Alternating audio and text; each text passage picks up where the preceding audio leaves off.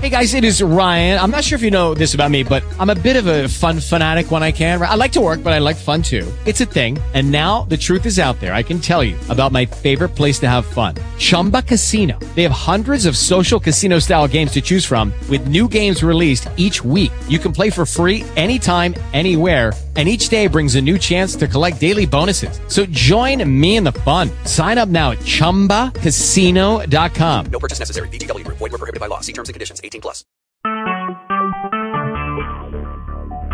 Talk shoes. Recorded live from Coolidge, Arizona, on February the 27th, 2014. If you have episodes all the way from beginning, this is episode 40. And lesson-wise, we're on part 3 of the book of Revelation, lesson number 5 of part 3, chapter 7. Tonight we begin with verse 1. And it begins this way. Because now in this chapter, chapter 7 answers the question of chapter 6. And we'll review that. We're only going to get 2 or 3 verses tonight. I can feel that. And so we'll just go as we can. But I saw 4, in verse 1, after this, I saw 4 angels. Now, if you have previous notes, you can look at them, go back to them, but we're going to move on for tonight. After this, I saw 4 angels standing at the 4 corners of the earth. Now, I'm going to suggest that the earth is square and has 4 corners. And if you hear that and accept it, then you need to have your head examined.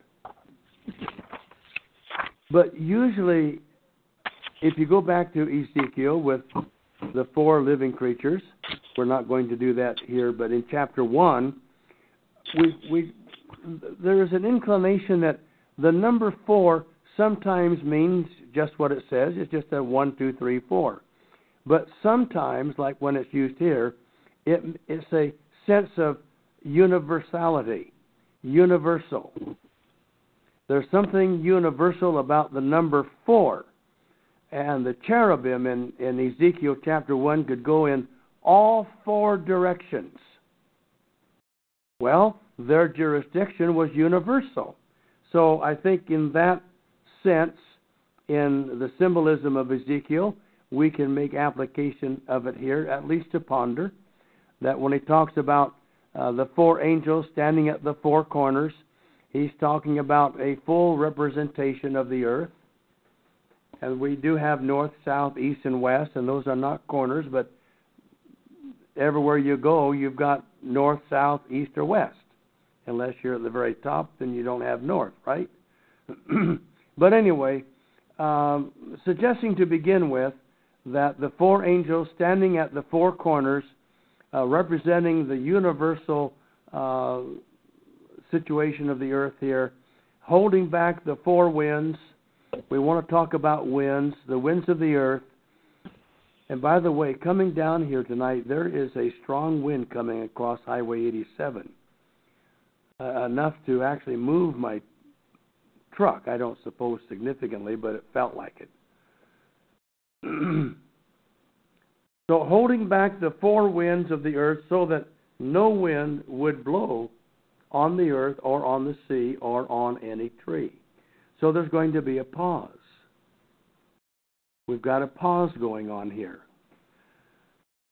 And it is probably wise for us to introduce an idea now before we get into where it will be applicable in our text.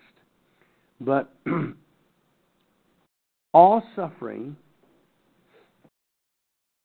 that people experience in the Bible is not necessarily the judgment of God.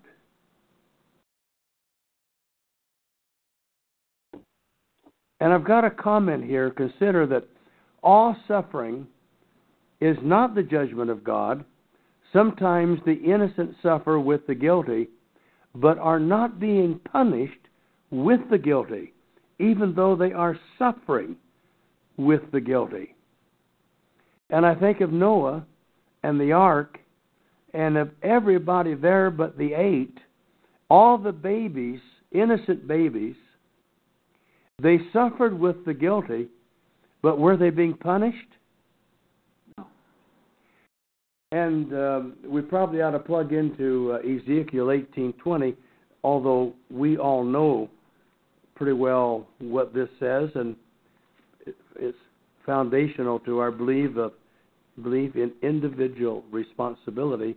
In Ezekiel 18:20, the person who sins will die.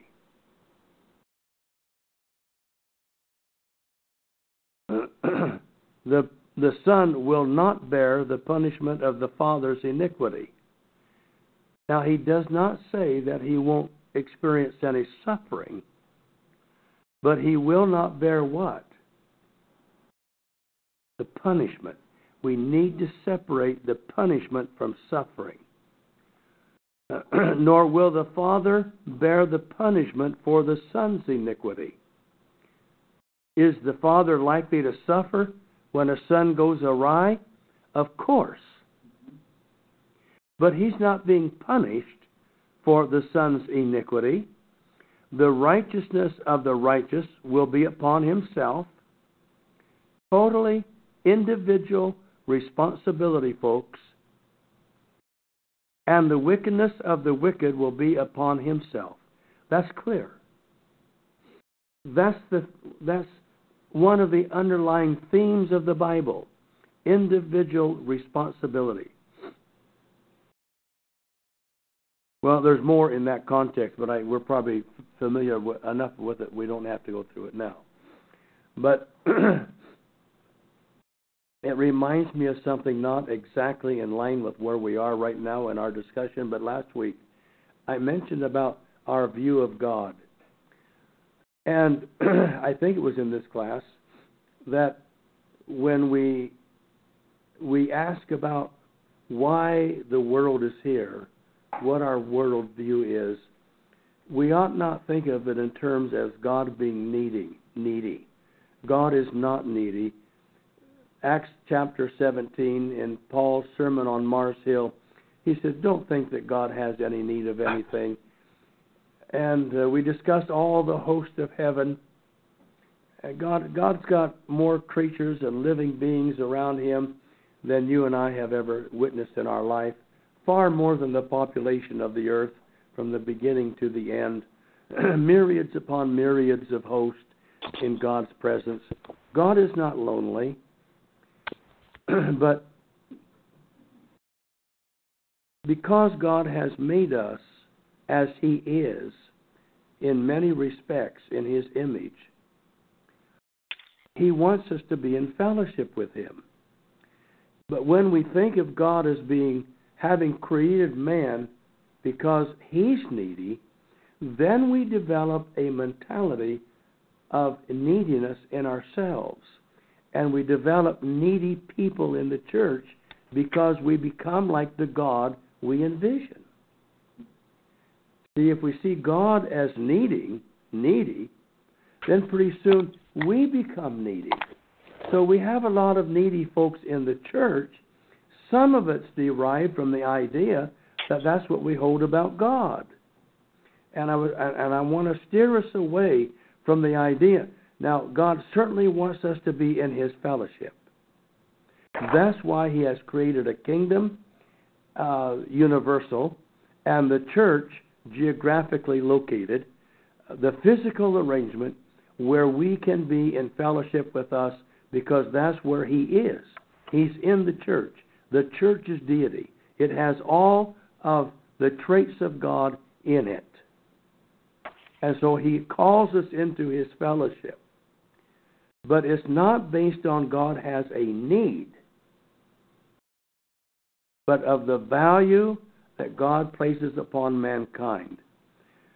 Now, because God is just, when people depart from his ways, there will be consequences.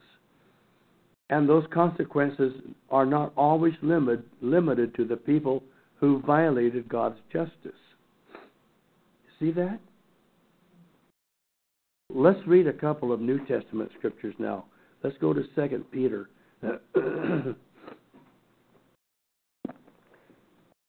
Peter chapter 2 and verse 20.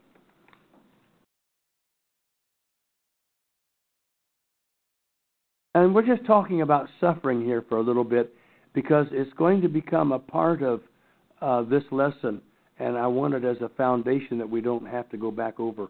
We will have the principle established in our minds. What credit is it, verse 20 of 2 Peter, what I say, 2:20.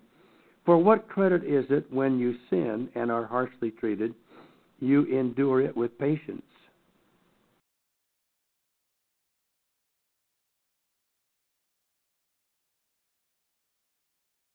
No, I think. Am I in the wrong? No, I'm in the right. I'm in the right passage. We're in 1 Peter 2:20. Supposed to know what you're thinking, not what you're saying. Okay. Well, I can't hear myself, so I don't know. But think carefully about this verse. It's powerful. What credit is it if you sin and are harshly treated, and you endure that with patience? You deserved it. You had it coming. You're being punished according to your actions, your thinking. But if when you do what is right, you will not suffer, because that's one of the promises of being a Christian. You become a Christian and you'll become wealthy, you'll become healthy, you'll be rich, right? Oh, yeah. It doesn't work that way. It might, but not because you're a Christian, probably. Likely, it's just because you would have been that way anyway, whether you were a Christian or not. But Christianity ought to establish certain principles of conduct that will help you on the way. But still, that doesn't always work either. Remember in Malachi 3, the people cried up and said, of what value is there in serving God?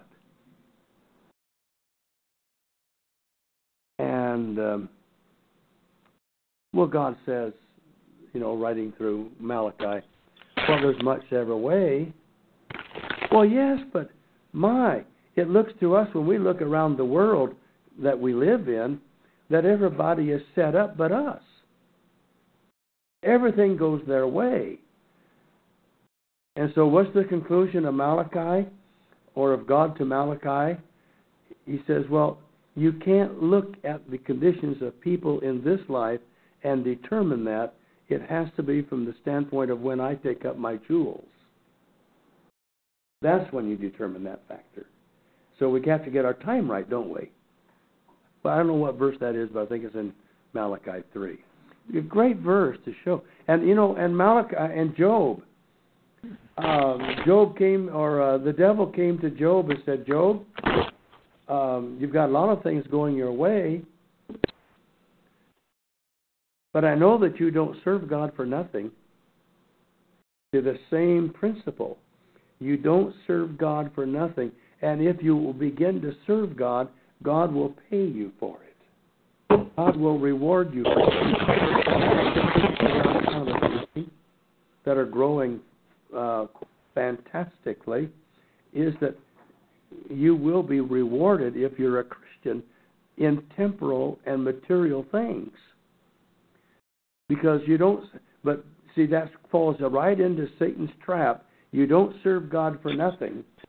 So therefore, let's get to the bottom of the line. I'm going to start testing Job. That was behind Satan's temptations of Job, where everything that he assumed God was paying Job to be loyal to God with and for.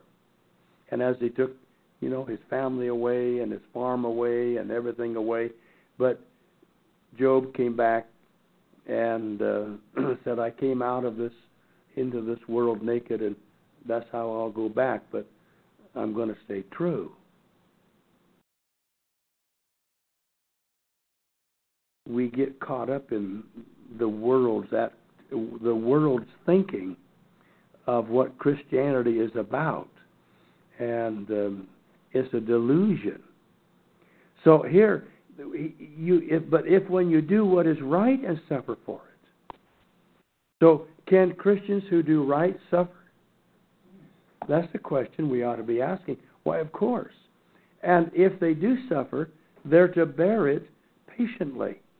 They're to develop resilience, strength. Now this finds favor with God. So how you deal with your suffering when you've done what is right is what finds favor with God. If you've done what is wrong and suffer, you've got it coming. You were being punished. But those who are doing the right thing and still suffer, they're not being punished, but they're still suffering. And they may be suffering right along with those who did wrong. You see that concept? I think we all do. Look at chapter 3 and verse 14 of Peter, 1 Peter 3 and verse 14. But even if you should suffer for the sake of righteousness, you are spoken well of or blessed, and do not fear their intimidation, and do not be troubled. He goes on to give us great advice, but he said, even if you should suffer for the sake of righteousness, hang in, stay true all the way. Look at chapter 4. Now remember, he's writing these books not many years before at the edge of the tribulation, going into the fall of Jerusalem. That time frame makes this even more pertinent for us to understand. Verse 14 of chapter 4. 4:14. If you are reviled for the name of Christ, you are spoken well of, you are blessed, because the Spirit of glory and of God rest upon you. You can be reviled. Make sure that none of you suffers, though, as a murderer, or a thief, evildoer, or a troublesome meddler. Now, what's a troublesome meddler? Somebody who gets into other people's business. More like what I do. It's a lot like what you do.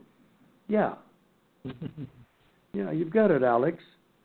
So, those are great principles to learn, but overall the principle is that punishment and suffering are not synonymous. And here in chapter 7, we have introduced to us that the saints are exempt from the punishment and judgment of God, but some of them are going to suffer along with those whom God is punishing, but they themselves are not being punished, but they are still suffering. If you have that in mind, it will clear up some of the confusion that arises as we go down. So even though the righteous, and this is on your notes, that even where it says consider the second time down, that though the righteous are exempt from a given judgment, this doesn't mean they can't suffer during it. Now, if you've got that principle clear, then keep it clear as we get into some of these troubling passages. Because now we have the marked people. And the marked people go untouched in the judgment of God, but some of them still suffer. So let's go back. In verse 1, after this I saw 4 angels standing at the 4 corners of the earth, holding back. There's a pause. That before chapter 6 explodes upon the earth, we've got to get things ready. There has to be some time. There has to be an interlude. So we're looking now at the recess between the announcements of judgments and now the execution of those judgments.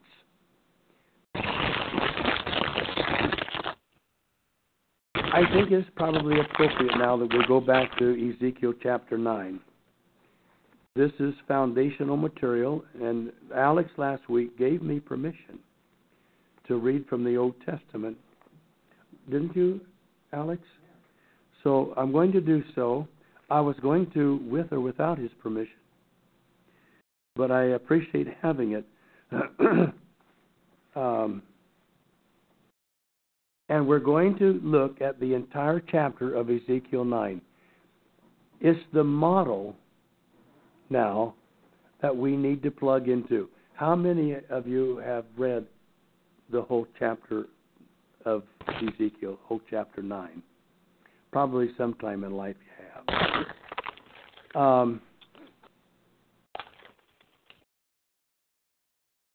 So I'll read it because it's being recorded. Let's look at verse 1. Chapter 9, the book of Ezekiel. We're considering this as a model for what we're going to be looking at in chapter 7. Now, folks, when you pay attention and you get these principles right and the symbols right, then you'll notice how easy it is to clear up the text in Revelation. It just becomes a breeze. Then he cried out in verse 1, he cried out in my hearing with a loud voice, saying, "Draw near, O executioners of the city, each with his destroying weapon in his hand."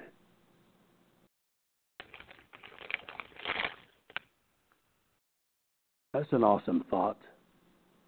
Bring on the executioners. Bring your weapons. Behold, verse 2, 6 men came from the direction of the upper gate, which faces north, each with his shattering weapon in his hand. And among them was a certain man clothed in linen, with a writing case at his loins. And they went in and stood beside the bronze altar. Then the glory of God, of the God of Israel, went up from the cherub on which it had been to the threshold of the temple, and he called to the man clothed in linen, at whose loins was the writing case. Is that reading pretty much the same?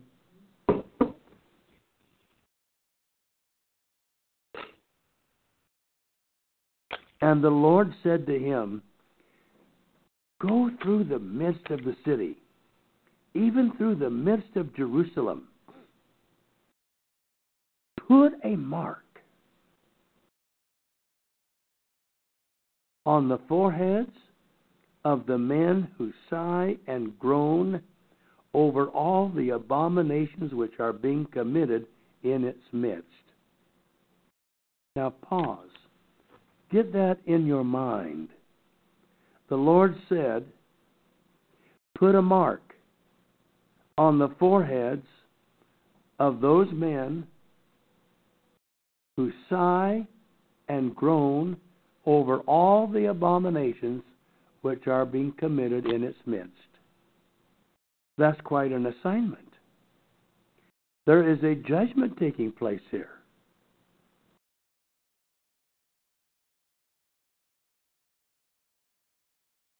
Hold that line, but keep verse 4. I have it all underlined in red because sometimes I can't find this stuff anymore.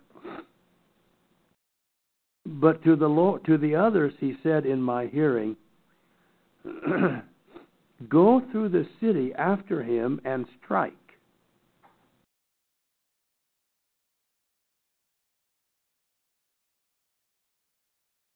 So the man who was clothed in linen, at whose loins was the writing case, was told to go out and put a mark on all the foreheads of those who are and have remained true to God. But to the others who do not have To others he said in my hearing, now you guys, you go through the city. You see, there were 6 in verse 2, right? But to the others he said in my hearing, you go through the city after him and strike. Be tender-hearted, merciful.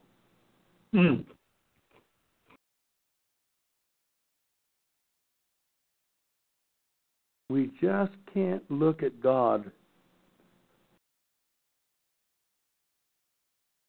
right. We just can't look at God the way the God who is there is. The Lord is speaking. He said, I want you to mark those and make a judgment on those who are concerned about the abominations taking place in Jerusalem. To the other people, you go through the city after him and you strike.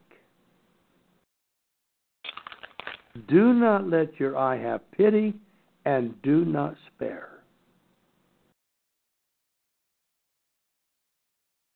That's the God that we need to get a hold of today so that we understand the meaning of Jesus coming to show us the other side of God without removing this side of God, because it is a part of the justice of God.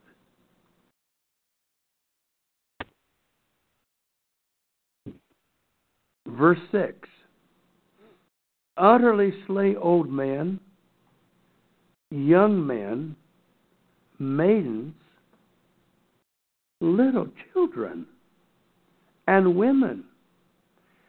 But do not touch any man.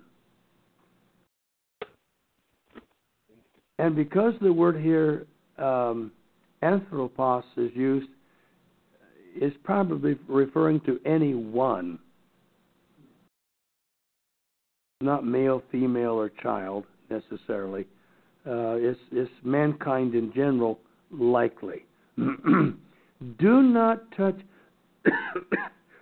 any man on whom is the mark, and you shall start from my sanctuary, from where my name dwells. You will start there. You will start with the church.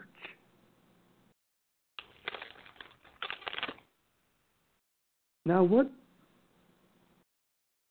there's a principle here that we can make applicable to our situation today in the big picture, is that we have people in the church that condone everything that's going on in the world and have no vocal conscience or visible conscience against anything that's going on in Hollywood, Washington, D.C., or anywhere else.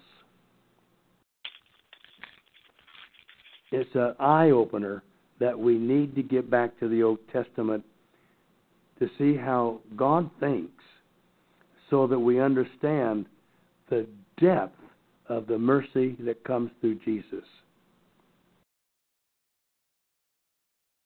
Do not touch any man on whom is the mark, and you shall start from my sanctuary. And so they started with the elders who were before the temple. Now that's a good place to start. Right in the leadership.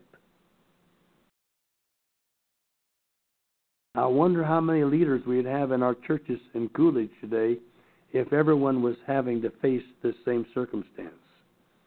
And he said to them, defile the temple and fill the courts with the slain, go out.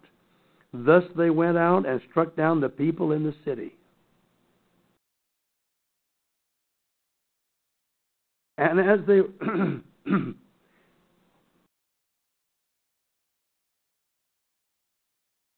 and as they were striking the people, and I alone was left, I fell on my face and cried out, saying, Alas, Lord God, are you destroying the whole remnant of Israel by pouring out your wrath on Jerusalem? And then he said to me, the iniquity of the house of Israel and Judah is very, very great. And the land is filled with blood. and the city is full of perversion. Actually, they should have put in here just simply an alternate lifestyle. You're all not very quick tonight, are you? Full of perversion. For they say, the Lord has forsaken the land, and the Lord does not see. Got 2 more verses. But as for me, my eye will have no pity, nor will I spare, but I will bring their conduct upon their heads. You see, your thinking is responsible for your conduct. So their heads are going to have to pay the price for the conduct they've engaged in. Then behold, the man clothed in linen, at whose loins was the written case, reported, saying, I have done just as you have commanded me.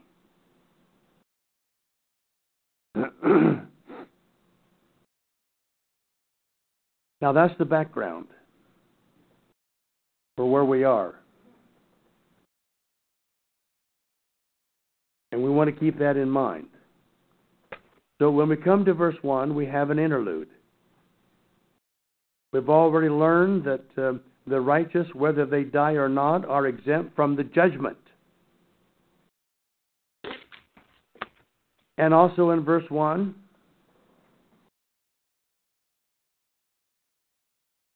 that when he introduces winds indicate the activity of God. And we might look at just a couple of verses, but don't forget where we've been tonight, because we're going to draw on that as we progress, and we're not going to have much time to do that tonight, but we'll keep that in mind. Let's go to Isaiah 57. Isaiah 57. Just to get an idea now, just adding some more background so that we can draw some suggestions on the symbolism here. Isaiah 57 and verse 13. When you cry out, let your collection of idols deliver you. But the wind will carry all of them up, and a breath will take them away. But he who takes refuge in me will inherit the land, and I will possess my holy mountain.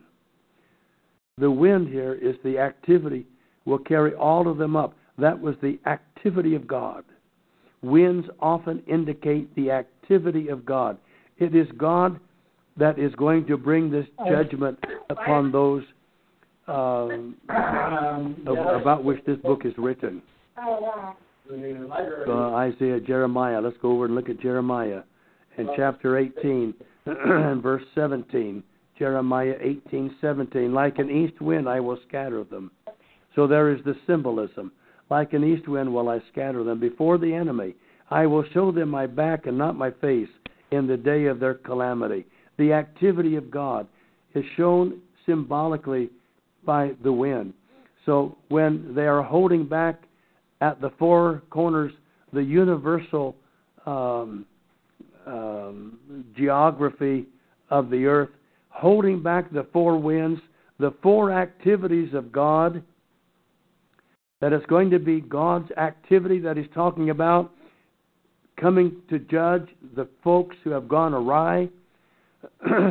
But now there is a command that no wind would blow on the earth or on the sea or on any tree. We have a pause. Something is going to take place. There's a recess between the announcement of judgments and the execution of them in chapter 6 and 7. So now we have a discussion of the day of escape for spiritual Israel beginning here in verse 2. Wind is both powerful and is invisible. Can you ever see the wind? No. You can only see the effect of it. And right now, or yesterday when I talked to my friend up in Portland, he said they were getting 50-mile-an-hour wind down the Columbia River Gorge, and coming down from the east is cold. It's bitter cold. And at 50 miles an hour, that's not going to cause a lot of damage. But Troutdale, we have expectations of it to be 90, and it's been recorded at 125. That's a powerful wind that's been just channeled down the gorge, and it comes down there. It takes board, lifts 2x4s up, and drives them clear through a wall. If you're doing construction work down there, it speeds up because of the narrowness. That's right. It goes. You know, the wind currents are up high, and then when they come down and they get compressed into that gorge area, it just the velocity just is fierce. And of course, being that it's come from the east, it's going to be cold, coming off of the Cascade Mountain Range. Can't quite catch Old Red though. No, no. Well, yeah, it can. I hate to say that, but it can. It's miserable. We live right on the bluff, right on the top of the bluff. That you just hear that wind howl, but it would hit the bluff and then roll over the top of our house. And we had a brick house. It never hit the house directly, but you could just hear it roar. Sometimes 6 weeks with no break. Just roared in this time of the year. It's tiring. Oh, it just wears you out. Yeah. You're right. It just wears you out. So wind is powerful, and it's invisible. So that's why it helps us to get an idea of these judgments of God and why they're described as wind. See? Because they're powerful. But they're being held back because something needs to be done first. We have a little recess. So in verse 3, do not harm the earth or the sea or the trees. Oh, I missed verse 2, didn't I? And I saw another angel ascending. Oh, now this is good news. Ascending from the rising of the sun. And I've got some verses down here, we're not going to take time, that just talk about sun being, the bright side of God and light and hope, having the seal of the living God. Yeah. This one has the seal of the living God. He's from the rising of the sun. And he cried out with, I want to know what you mean by that in just a minute. And he cried out with a loud voice to the 4 angels, to whom it was granted to harm the earth and the sea. And he's got a message. So here we have the wind being held back. The wind represents what? The powerful judgments of God, invisible. But they're being held back by the 4 angels from a universal application upon the earth. Explore that with me, what you said there just a little bit. Well, just if you want to. Having the seal, that makes a big difference. I mean, that's something they recognize as being good. It's something they recognize as maybe some kind of salvation. They recognize, that's right. It was something that they recognized in him, that he had authority. So, he cried out with a loud voice of the 4 angels to whom it was granted to harm the earth and the sea. So now we find that that's what the 4 winds are up to. They're going to represent the judgment of God, powerful and yet invisible in its force. Not always, but at least initially. He cries out with a loud voice to the 4 angels to whom it was granted to harm the earth and the sea. So here's mercy implied, that we're going to have a waiting period. We're going to have a little recess, saying in verse 3, do not harm the earth or the sea or the trees. That's pretty broad.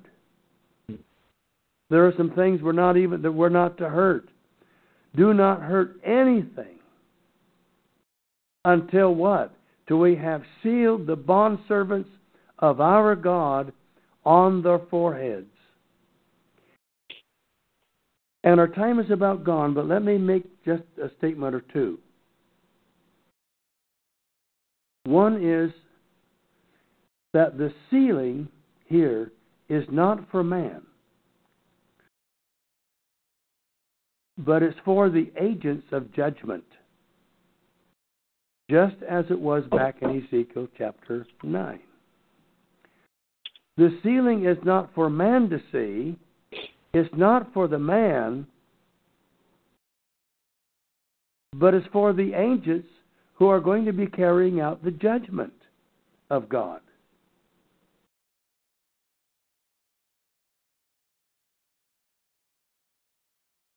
What does foreheads mean in the Greek? I think it means just the upper part of the head or the thinking portion. And I don't know that. See, there was no literal marking in Ezekiel chapter 1, or chapter 9. No literal marking that we know of. There's no record of there being any literal, physical, seeable, touchable marking. But it was some kind of a marking that it never tells us what it was, but it had to do with how a person thought because of where it was. And that it was noticed by those who were the agents of judgment. They could see it. Now, I don't know how, because I don't believe we're told that. We're not told that in Ezekiel 9. It's not said. And we just know that it was a marking that was not designed for man, but it was designed for the agents of the judgment to see. So it's spiritually discerned. Spiritually discerned. That's my opinion on that. And I know there's people that go off on all kinds of literal stuff on this, but I'm not sure they can justify it. And we'll get into, of course, when you get into verse 4, there's some new avenues opened up. I have a quote here from Jesse Mills in verse 3. There are known facts that fit. Eusebius reports that the people in the church at Jerusalem, by a certain oracle given by revelation, had been ordered to remove themselves before the war and inhabit Pella, a city in Perea. And I've given you the references to where that's found, but I found that reference in Jesse Mills' book, Revelation, Survey and Resource. It's a worthy book to have as a resource book. And so there is secular history that fit where we are in this chapter in Revelation. Any questions tonight? Our time is up. My voice is gone. Any comments? We'll try to zero home a little tighter maybe on some of this next week. But I think it gets pretty obvious. I think, anyway. Father, we are thankful for these choice moments, for the great fellowship when we're in the truth together, exploring it and dissecting it to get a full meaning, to the best that we are capable of, that we can understand more about you and your thinking, and that we can begin to think more like you think. And may this book aid us in that pursuit. In Christ's name, amen. Judy was boring. Hello. Then Judy discovered ChumbaCasino.com. It's my little escape. Now Judy's the life of the party. Oh, baby, mama's bringing home the bacon. Whoa, take it easy, Judy. The Chumba life is for everybody. So go to ChumbaCasino.com and play over 100 casino-style games. Join today and play for free for your chance to redeem some serious prizes. ChumbaCasino.com. No purchase necessary. Void where prohibited by law. 18 plus terms and conditions apply. See website for details.